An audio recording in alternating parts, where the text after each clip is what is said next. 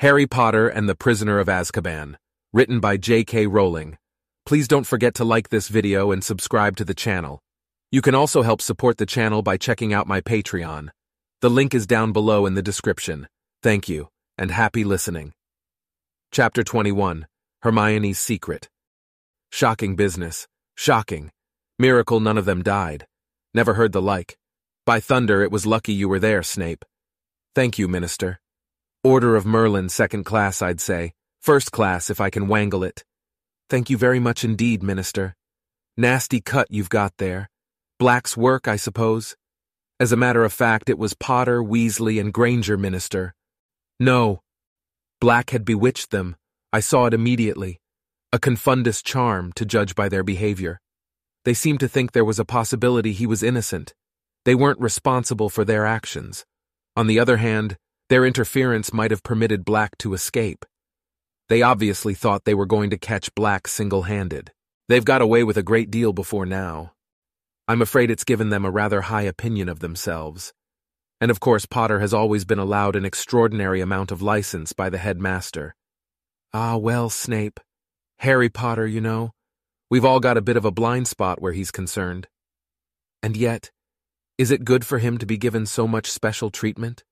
Personally, I try and treat him like any other student, and any other student would be suspended, at the very least, for leading his friends into such danger. Consider, Minister, against all school rules, after all the precautions put in place for his protection, out of bounds at night, consorting with a werewolf and a murderer, and I have reason to believe he has been visiting Hogsmeade illegally too. Well, we shall see, Snape, we shall see. The boy has undoubtedly been foolish. Harry lay listening with his eyes tight shut. He felt very groggy. The words he was hearing seemed to be traveling very slowly from his ears to his brain, so that it was difficult to understand. His limbs felt like lead, his eyelids too heavy to lift. He wanted to lie here on this comfortable bed, forever. What amazes me most is the behavior of the Dementors. You've really no idea what made them retreat, Snape. No, Minister. By the time I had come round, they were heading back to their positions at the entrances. Extraordinary. And yet Black and Harry and the girl, all unconscious by the time I reached them. I bound and gagged Black naturally, conjured stretchers, and brought them all straight back to the castle. There was a pause. Harry's brain seemed to be moving a little faster, and as it did, a gnawing sensation grew in the pit of his stomach. He opened his eyes. Everything was slightly blurred. Somebody had removed his glasses. He was lying in the dark hospital wing. At the very end of the ward, he could make out Madame Pomfrey with her back to him, bending over a bed. Harry squinted. Ron's red hair was visible beneath Madame Pomfrey's arm. Harry moved his head over on the pillow. In the bed to his right lay Hermione. Moonlight was falling across her bed. Her eyes were open too. She looked petrified, and when she saw that Harry was awake, pressed a finger to her lips, then pointed to the hospital wing door. It was ajar, and the voices of Cornelius Fudge and Snape were coming through it from the corridor outside. Madame Pomfrey now came walking briskly up the dark ward to Harry's bed. He turned to look at her. She was carrying the largest block of chocolate he had ever seen in his life. It looked like a small boulder. "Ah, you're awake," she said briskly. She placed the chocolate on Harry's bedside table and began breaking it apart with a small hammer. "How's Ron?" said Harry and Hermione together. "He'll live," said Madame Pomfrey grimly. "As for you two, you'll be staying here until I'm satisfied you're— Potter, what do you think you're doing?" Harry was sitting up, putting his glasses back on, and picking up his wand. "I need to see the headmaster," he said. "Potter," said Madame Pomfrey soothingly, "it's all right. They've got Black. He's locked away upstairs. The Dementors will be performing the kiss any moment now."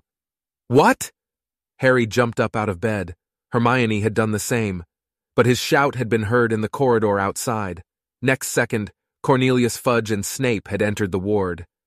"Harry! Harry, what's this?" said Fudge, looking agitated. "You should be in bed. Has he had any chocolate?" he asked Madame Pomfrey anxiously. "Minister, listen," Harry said. "Sirius Black's innocent.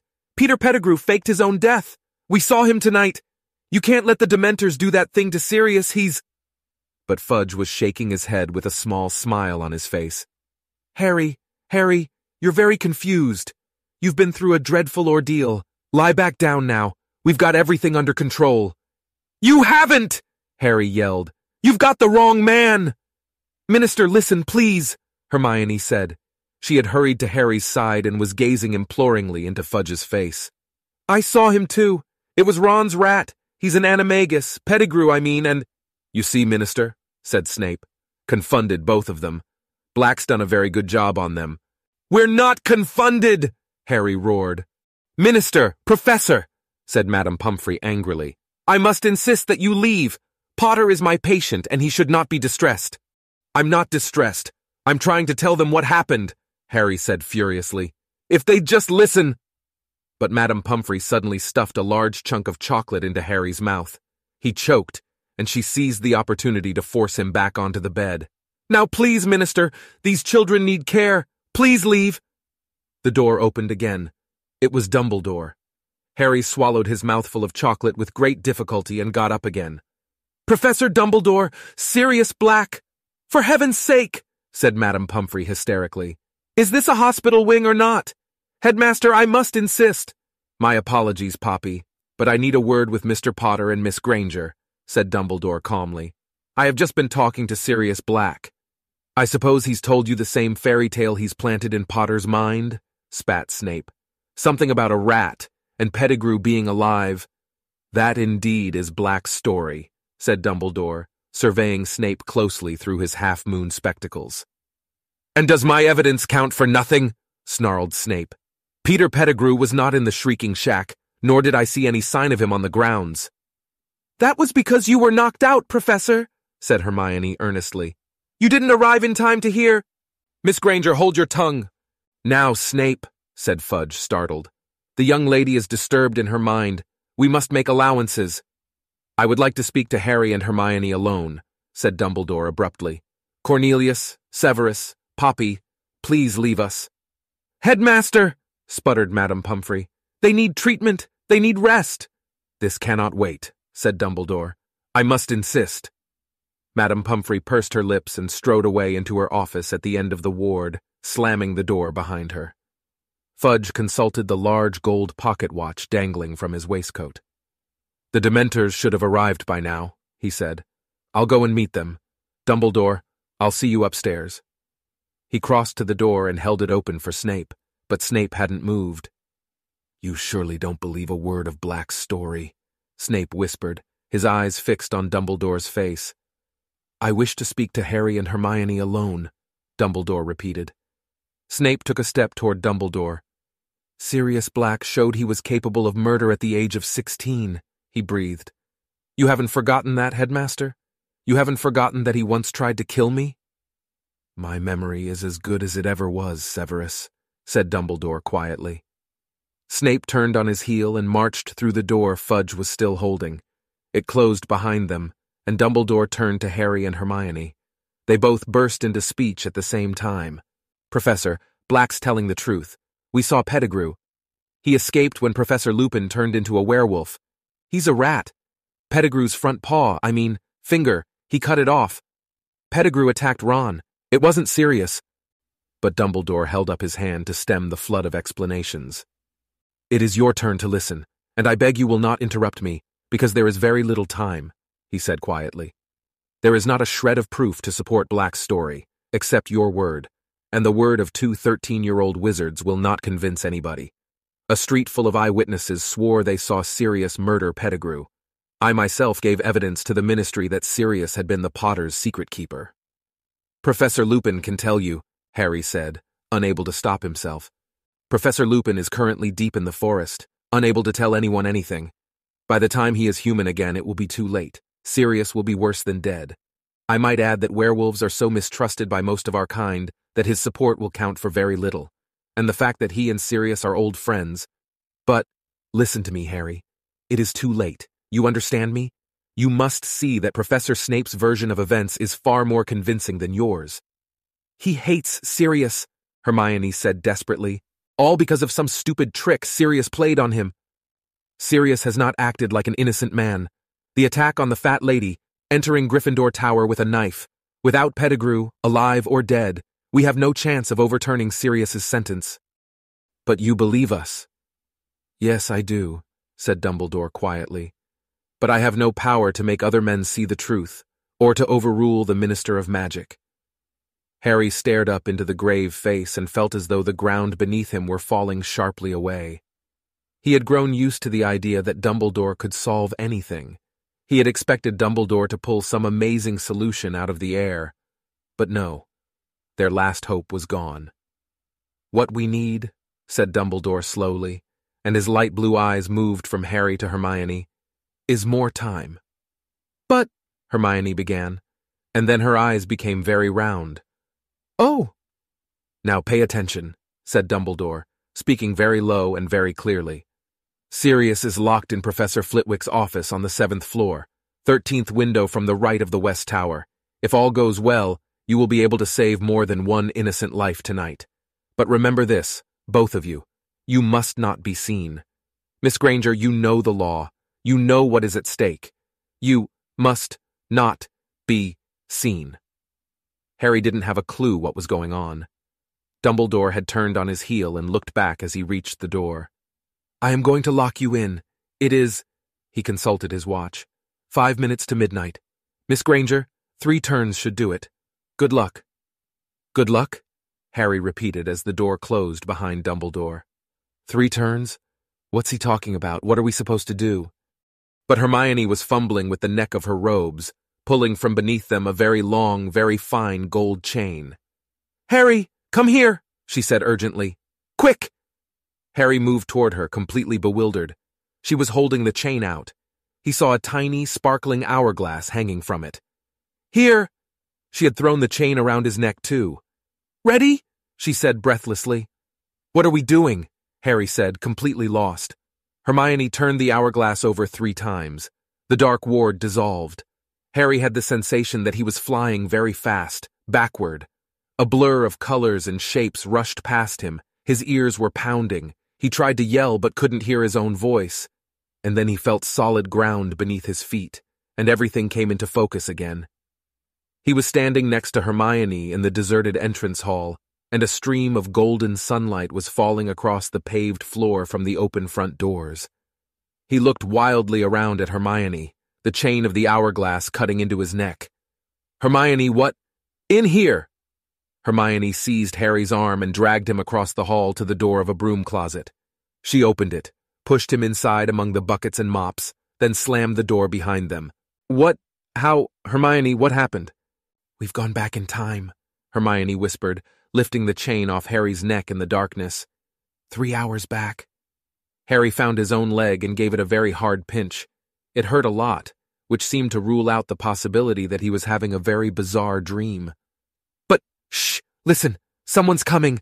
I think it might be us. Hermione had her ear pressed against the cupboard door. Footsteps across the hall. Yes, I think it's us going down to Hagrid's.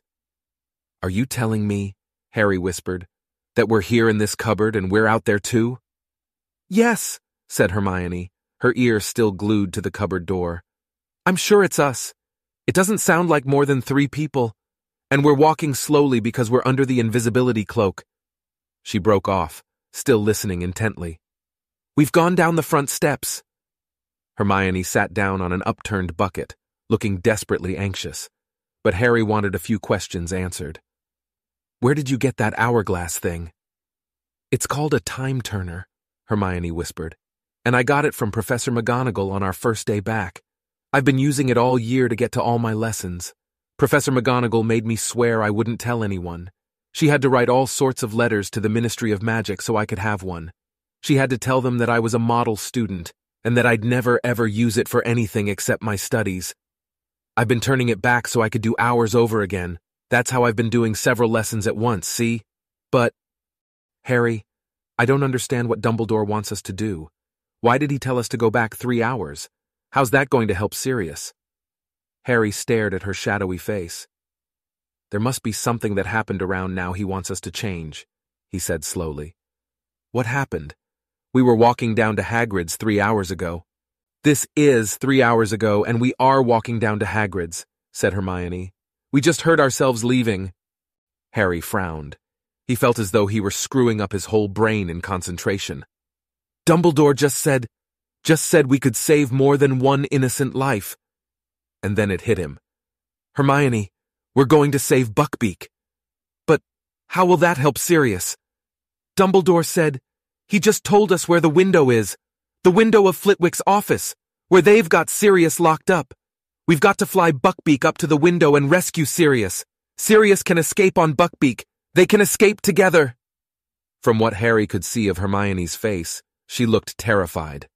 "If we manage that without being seen, it'll be a miracle." "Well, we've got to try, haven't we?" said Harry. He stood up and pressed his ear against the door. "Doesn't sound like anyone's there. Come on, let's go." Harry pushed open the closet door. The entrance hall was deserted.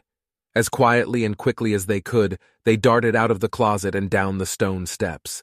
The shadows were already lengthening, the tops of the trees in the forbidden forest gilded once more with gold. "If anyone's looking out of the window," Hermione squeaked, looking up at the castle behind them. "We'll run for it," said Harry determinedly. "Straight into the forest, all right? We'll have to hide behind a tree or something and keep a lookout." "Okay, but we'll go around by the greenhouses," said Hermione breathlessly. "We need to keep out of sight of Hagrid's front door or we'll see us. We must be nearly at Hagrid's by now." Still working out what she meant, Harry set off at a sprint, Hermione behind him. They tore across the vegetable gardens to the greenhouses, paused for a moment behind them, then set off again, fast as they could, skirting around the Whomping Willow, tearing toward the shelter of the forest. Safe in the shadows of the trees, Harry turned around. Seconds later, Hermione arrived beside him, panting. "Right," she gasped. "We need to sneak over to Hagrid's. Keep out of sight, Harry."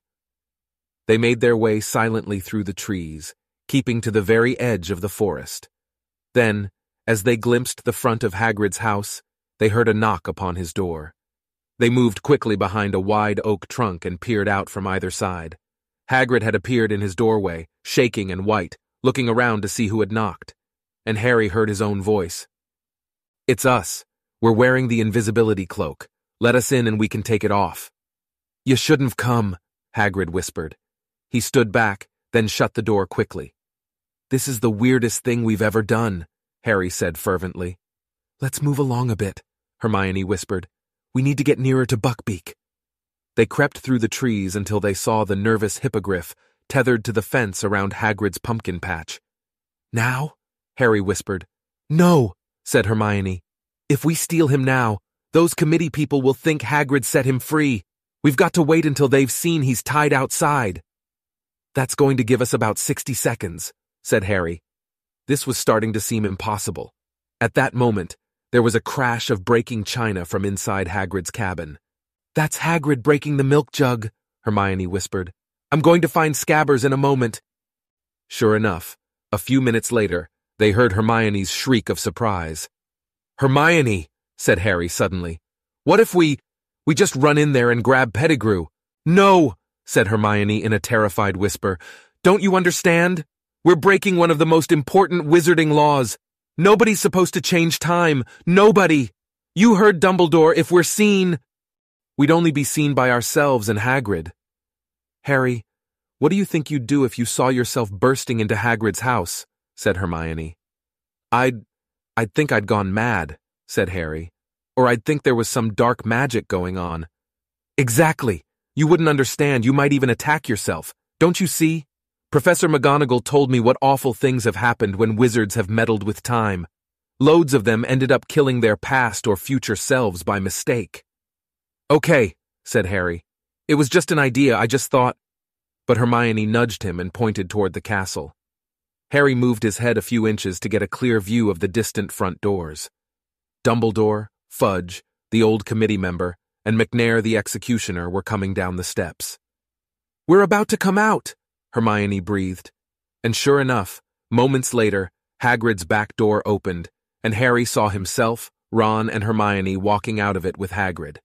It was, without a doubt, the strangest sensation of his life, standing behind the tree and watching himself in the pumpkin patch. "It's okay, Beaky. It's okay," Hagrid said to Buckbeak. Then he turned to Harry, Ron, and Hermione. "Go on, get going." "Hagrid, we can't. We'll tell them what really happened. They can't kill him. Go. It's bad enough without you lot in trouble and all." Harry watched the Hermione in the pumpkin patch throw the invisibility cloak over him and Ron. "Go quick. Don't listen." There was a knock on Hagrid's front door. The execution party had arrived. Hagrid turned around and headed back into his cabin, leaving the back door ajar. Harry watched the grass flatten in patches all around the cabin and heard 3 pairs of feet retreating. He, Ron, and Hermione had gone. But the Harry and Hermione hidden in the trees could now hear what was happening inside the cabin through the back door. "Where is the beast?" came the cold voice of McNair. Outside," Hagrid croaked. Harry pulled his head out of sight as McNair's face appeared at Hagrid's window, staring out at Buckbeak. Then they heard Fudge. "We, have to read you the official notice of execution, Hagrid. I'll make it quick. And then you and McNair need to sign it. McNair, you're supposed to listen too. That's procedure." McNair's face vanished from the window. It was now or never. "Wait here," Harry whispered to Hermione. "I'll do it." As Fudge's voice started again, Harry darted out from behind his tree, vaulted the fence into the pumpkin patch, and approached Buckbeak. "It is the decision of the Committee for the Disposal of Dangerous Creatures that the hippogriff Buckbeak, hereafter called the Condemned, shall be executed on the 6th of June at sundown."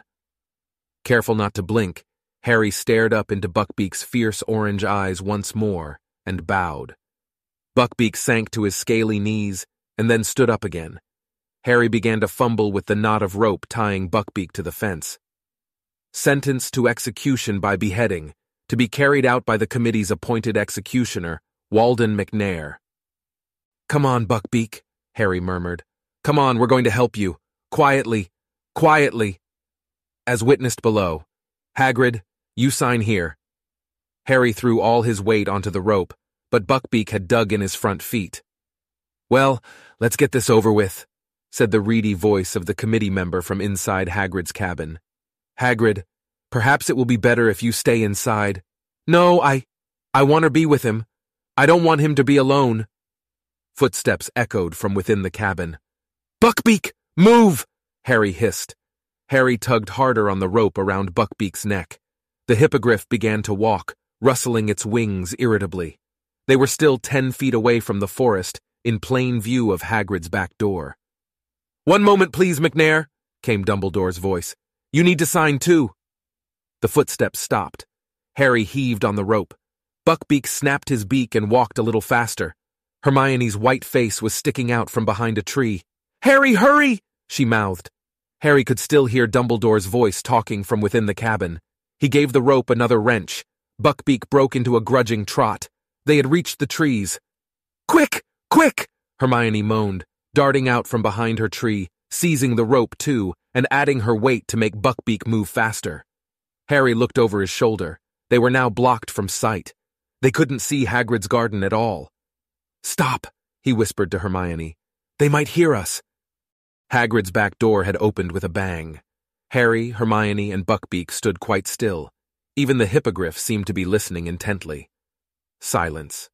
Then, "Where is it?" said the reedy voice of the committee member. "Where is the beast?" "It was tied here," said the executioner furiously. "I saw it.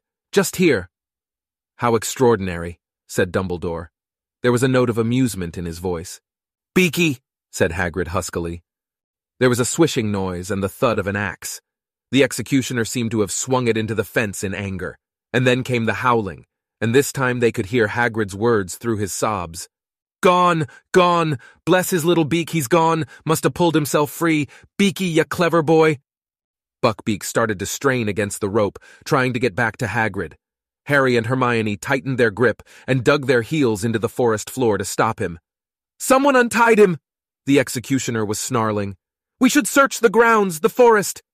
"McNair, if Buckbeak has indeed been stolen, do you really think the thief will have led him away on foot?" said Dumbledore, still sounding amused. "Search the skies, if you will. Hagrid, I could do with a cup of tea, or a large brandy." "Oh, of course, Professor," said Hagrid, who sounded weak with happiness. "Come in, come in." Harry and Hermione listened closely. They heard footsteps, the soft cursing of the executioner, the snap of the door, and then silence once more. "Now what?" whispered Harry, looking around. "We'll have to hide in here," said Hermione, who looked very shaken. "We need to wait until they've gone back to the castle. Then we wait until it's safe to fly Buckbeak up to Sirius's window. He won't be there for another couple of hours. Oh, this is going to be difficult." She looked nervously over her shoulder into the depths of the forest. The sun was setting now. "We're going to have to move," said Harry, thinking hard. "We've got to be able to see the Whomping Willow, or we won't know what's going on." "Okay," said Hermione, getting a firmer grip on Buckbeak's rope. "But we've got to keep out of sight, Harry. Remember." They moved around the edge of the forest, darkness falling thickly around them until they were hidden behind a clump of trees through which they could make out the willow. "There's Ron!" said Harry suddenly. A dark figure was sprinting across the lawn, and its shout echoed through the still night air. "Get away from him! Get away! Scabbers, come here!" And then they saw two more figures materialize out of nowhere. Harry watched himself and Hermione chasing after Ron. Then he saw Ron dive. "Gotcha! Get off, you stinking cat!" "There's Sirius!" said Harry. The great shape of the dog had bounded out from the roots of the willow. They saw him bowl Harry over, then seize Ron. "Looks even worse from here, doesn't it?" said Harry, watching the dog pulling Ron into the roots. "Ouch! Look, I just got walloped by the tree, and so did you. This is weird." The Whomping Willow was creaking and lashing out with its lower branches. They could see themselves darting here and there, trying to reach the trunk. And then the tree froze. "That was Crookshanks pressing the knot," said Hermione. "And there we go," Harry muttered. "We're in." The moment they disappeared, the tree began to move again. Seconds later, they heard footsteps quite close by. Dumbledore, McNair, Fudge, and the old committee member were making their way up to the castle. "Right after we'd gone down into the passage," said Hermione. "If only Dumbledore had come with us." "McNair and Fudge would have come too," said Harry bitterly. "I bet you anything Fudge would have told McNair to murder Sirius on the spot." They watched the four men climb the castle steps and disappear from view. For a few minutes the scene was deserted. Then, "Here comes Lupin," said Harry, as they saw another figure sprinting down the stone steps and herring toward the willow. Harry looked up at the sky. Clouds were obscuring the moon completely.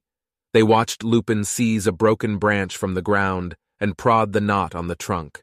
The tree stopped fighting, and Lupin, too, disappeared into the gap in its roots.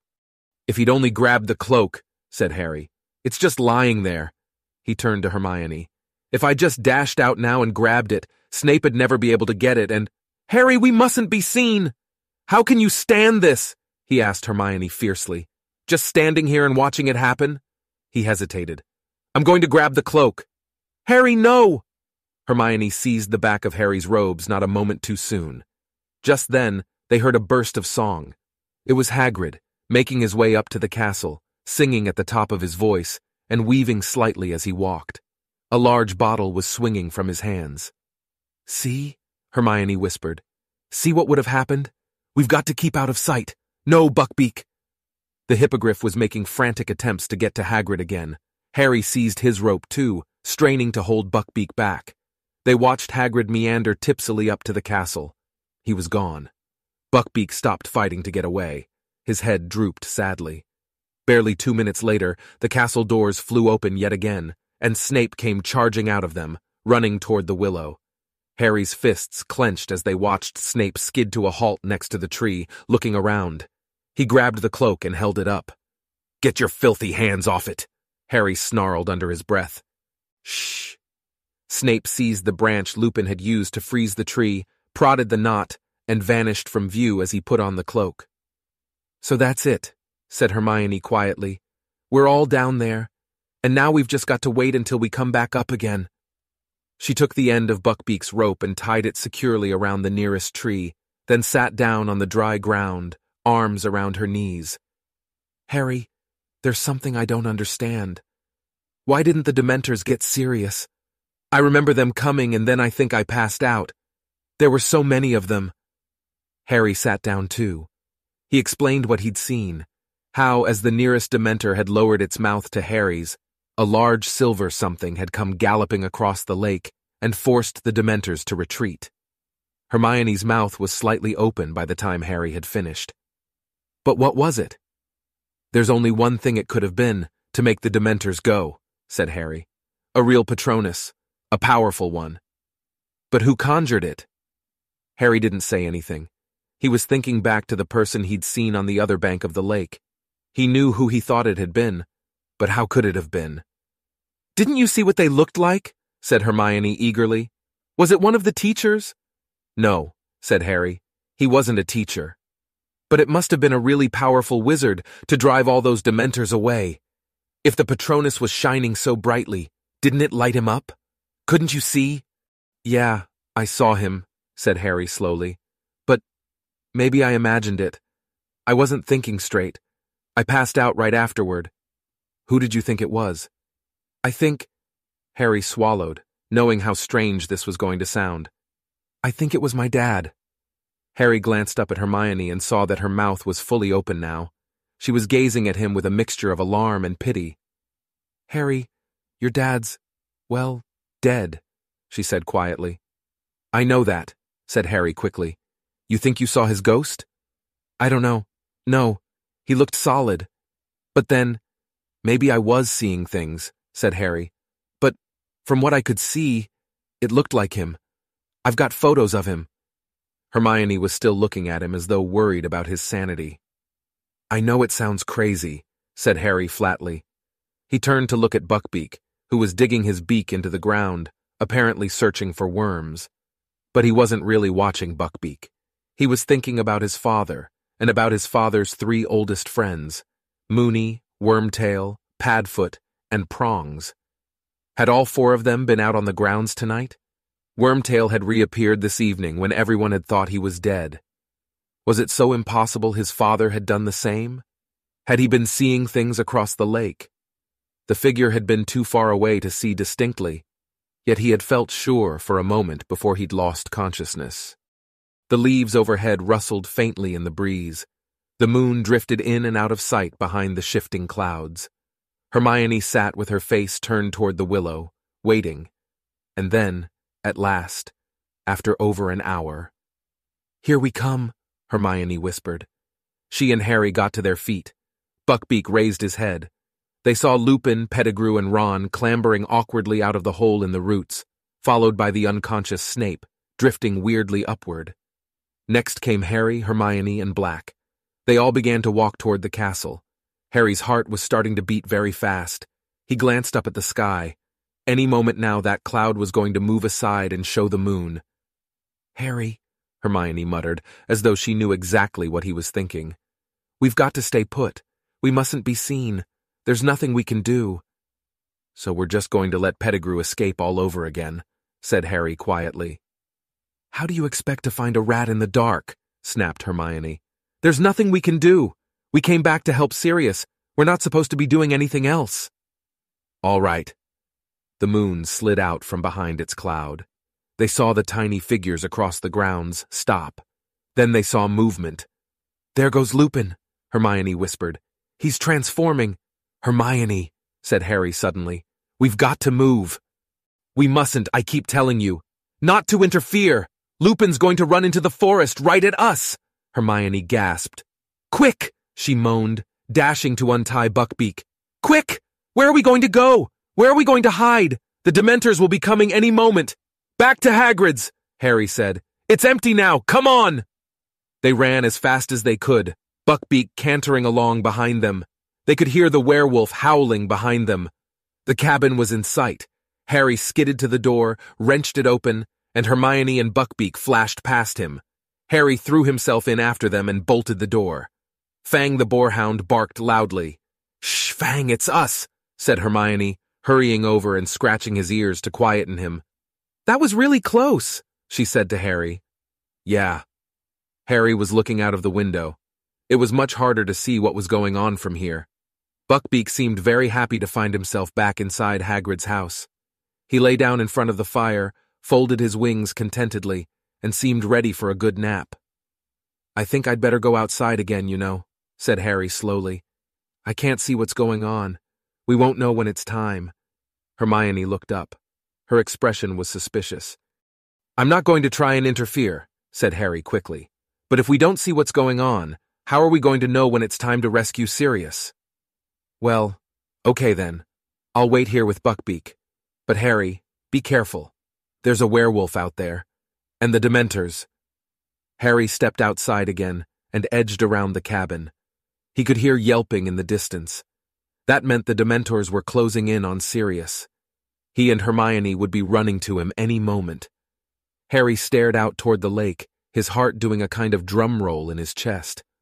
Whoever had sent that Patronus would be appearing at any moment. For a fraction of a second he stood, irresolute, in front of Hagrid's door. You must not be seen. But he didn't want to be seen. He wanted to do the seeing. He had to know. And there were the Dementors. They were emerging out of the darkness from every direction, gliding around the edges of the lake. They were moving away from where Harry stood, to the opposite bank. He wouldn't have to get near them. Harry began to run. He had no thought in his head except his father. If it was him, if it really was him, he had to know, had to find out. The lake was coming nearer and nearer, but there was no sign of anybody. On the opposite bank, he could see tiny glimmers of silver, his own attempts at a Patronus. There was a bush at the very edge of the water. Harry threw himself behind it, peering desperately through the leaves. On the opposite bank, the glimmers of silver were suddenly extinguished. A terrified excitement shot through him. Any moment now. Come on, he muttered, staring about. Where are you? Dad, come on. But no one came. Harry raised his head to look at the circle of Dementors across the lake. One of them was lowering its hood. It was time for the rescuer to appear, but no one was coming to help this time. And then it hit him. He understood. He hadn't seen his father. He had seen himself. Harry flung himself out from behind the bush and pulled out his wand.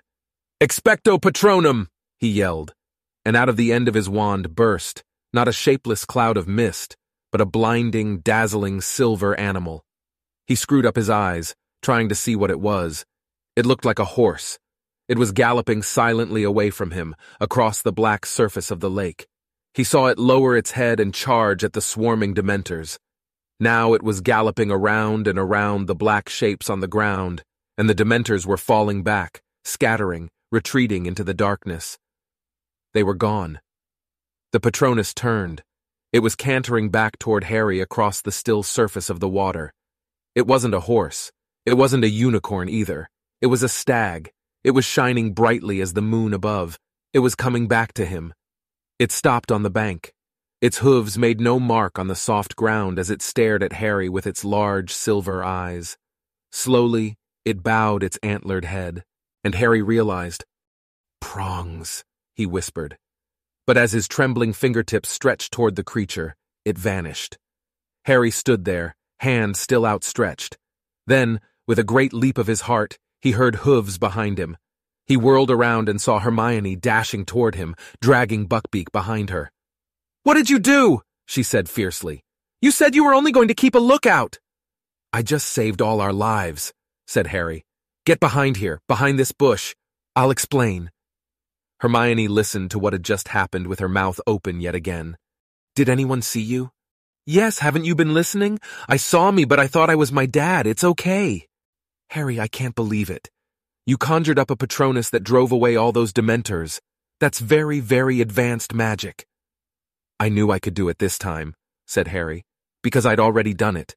Does that make sense?" "I don't know. Harry, look at Snape." Together they peered around the bush at the other bank. Snape had regained consciousness. He was conjuring stretchers and lifting the limp forms of Harry, Hermione, and Black onto them. A fourth stretcher, no doubt bearing Ron, was already floating at his side. Then, wand held out in front of him, he moved them away toward the castle. "Right, it's nearly time," said Hermione tensely, looking at her watch. "We've got about 45 minutes until Dumbledore locks the door to the hospital wing. We've got to rescue Sirius and get back into the ward before anybody realizes we're missing." They waited, watching the moving clouds reflected in the lake, while the bush next to them whispered in the breeze. Buckbeak, bored, was ferreting for worms again. "Do you reckon he's up there yet?" said Harry, checking his watch. He looked up at the castle and began counting the windows to the right of the west tower. "Look," Hermione whispered. "Who's that? Someone's coming back out of the castle." Harry stared through the darkness. The man was hurrying across the grounds toward one of the entrances. Something shiny glinted in his belt. "McNair," said Harry. "The executioner. He's gone to get the Dementors. This is it, Hermione." Hermione put her hands on Buckbeak's back, and Harry gave her a leg up. Then he placed his foot on one of the lower branches of the bush and climbed up in front of her. He pulled Buckbeak's rope back over his neck and tied it to the other side of his collar like reins. "Ready?" he whispered to Hermione. "You'd better hold on to me." He nudged Buckbeak's sides with his heels. Buckbeak soared straight into the dark air. Harry gripped his flanks with his knees, feeling the great wings rising powerfully beneath them. Hermione was holding Harry very tight around the waist. He could hear her muttering, "Oh no, I don't like this. Oh, I really don't like this." Harry urged Buckbeak forward. They were gliding quietly toward the upper floors of the castle. Harry pulled hard on the left-hand side of the rope, and Buckbeak turned. Harry was trying to count the windows flashing past. "Whoa!" he said, pulling backward as hard as he could. Buckbeak slowed down, and they found themselves at a stop, unless you counted the fact that they kept rising up and down several feet as the hippogriff beat his wings to remain airborne. "He's there," Harry said, spotting Sirius as they rose up beside the window. He reached out, and as Buckbeak's wings fell, was able to tap sharply on the glass. Black looked up. Harry saw his jaw drop. He leapt from his chair, hurried to the window and tried to open it, but it was locked. "Stand back!" Hermione called to him, and she took out her wand, still gripping the back of Harry's robes with her left hand. "Alohomora!" The window sprang open. How, said Black weakly, staring at the hippogriff. "Get on! There's not much time," said Harry, gripping Buckbeak firmly on either side of his sleek neck to hold him steady. "You've got to get out of here! The Dementors are coming! McNair's gone to get them!" Black placed a hand on either side of the window frame and heaved his head and shoulders out of it. It was very lucky he was so thin. In seconds, he had managed to fling one leg over Buckbeak's back and pull himself onto the hippogriff behind Hermione. "Okay, Buckbeak, up," said Harry, shaking the rope.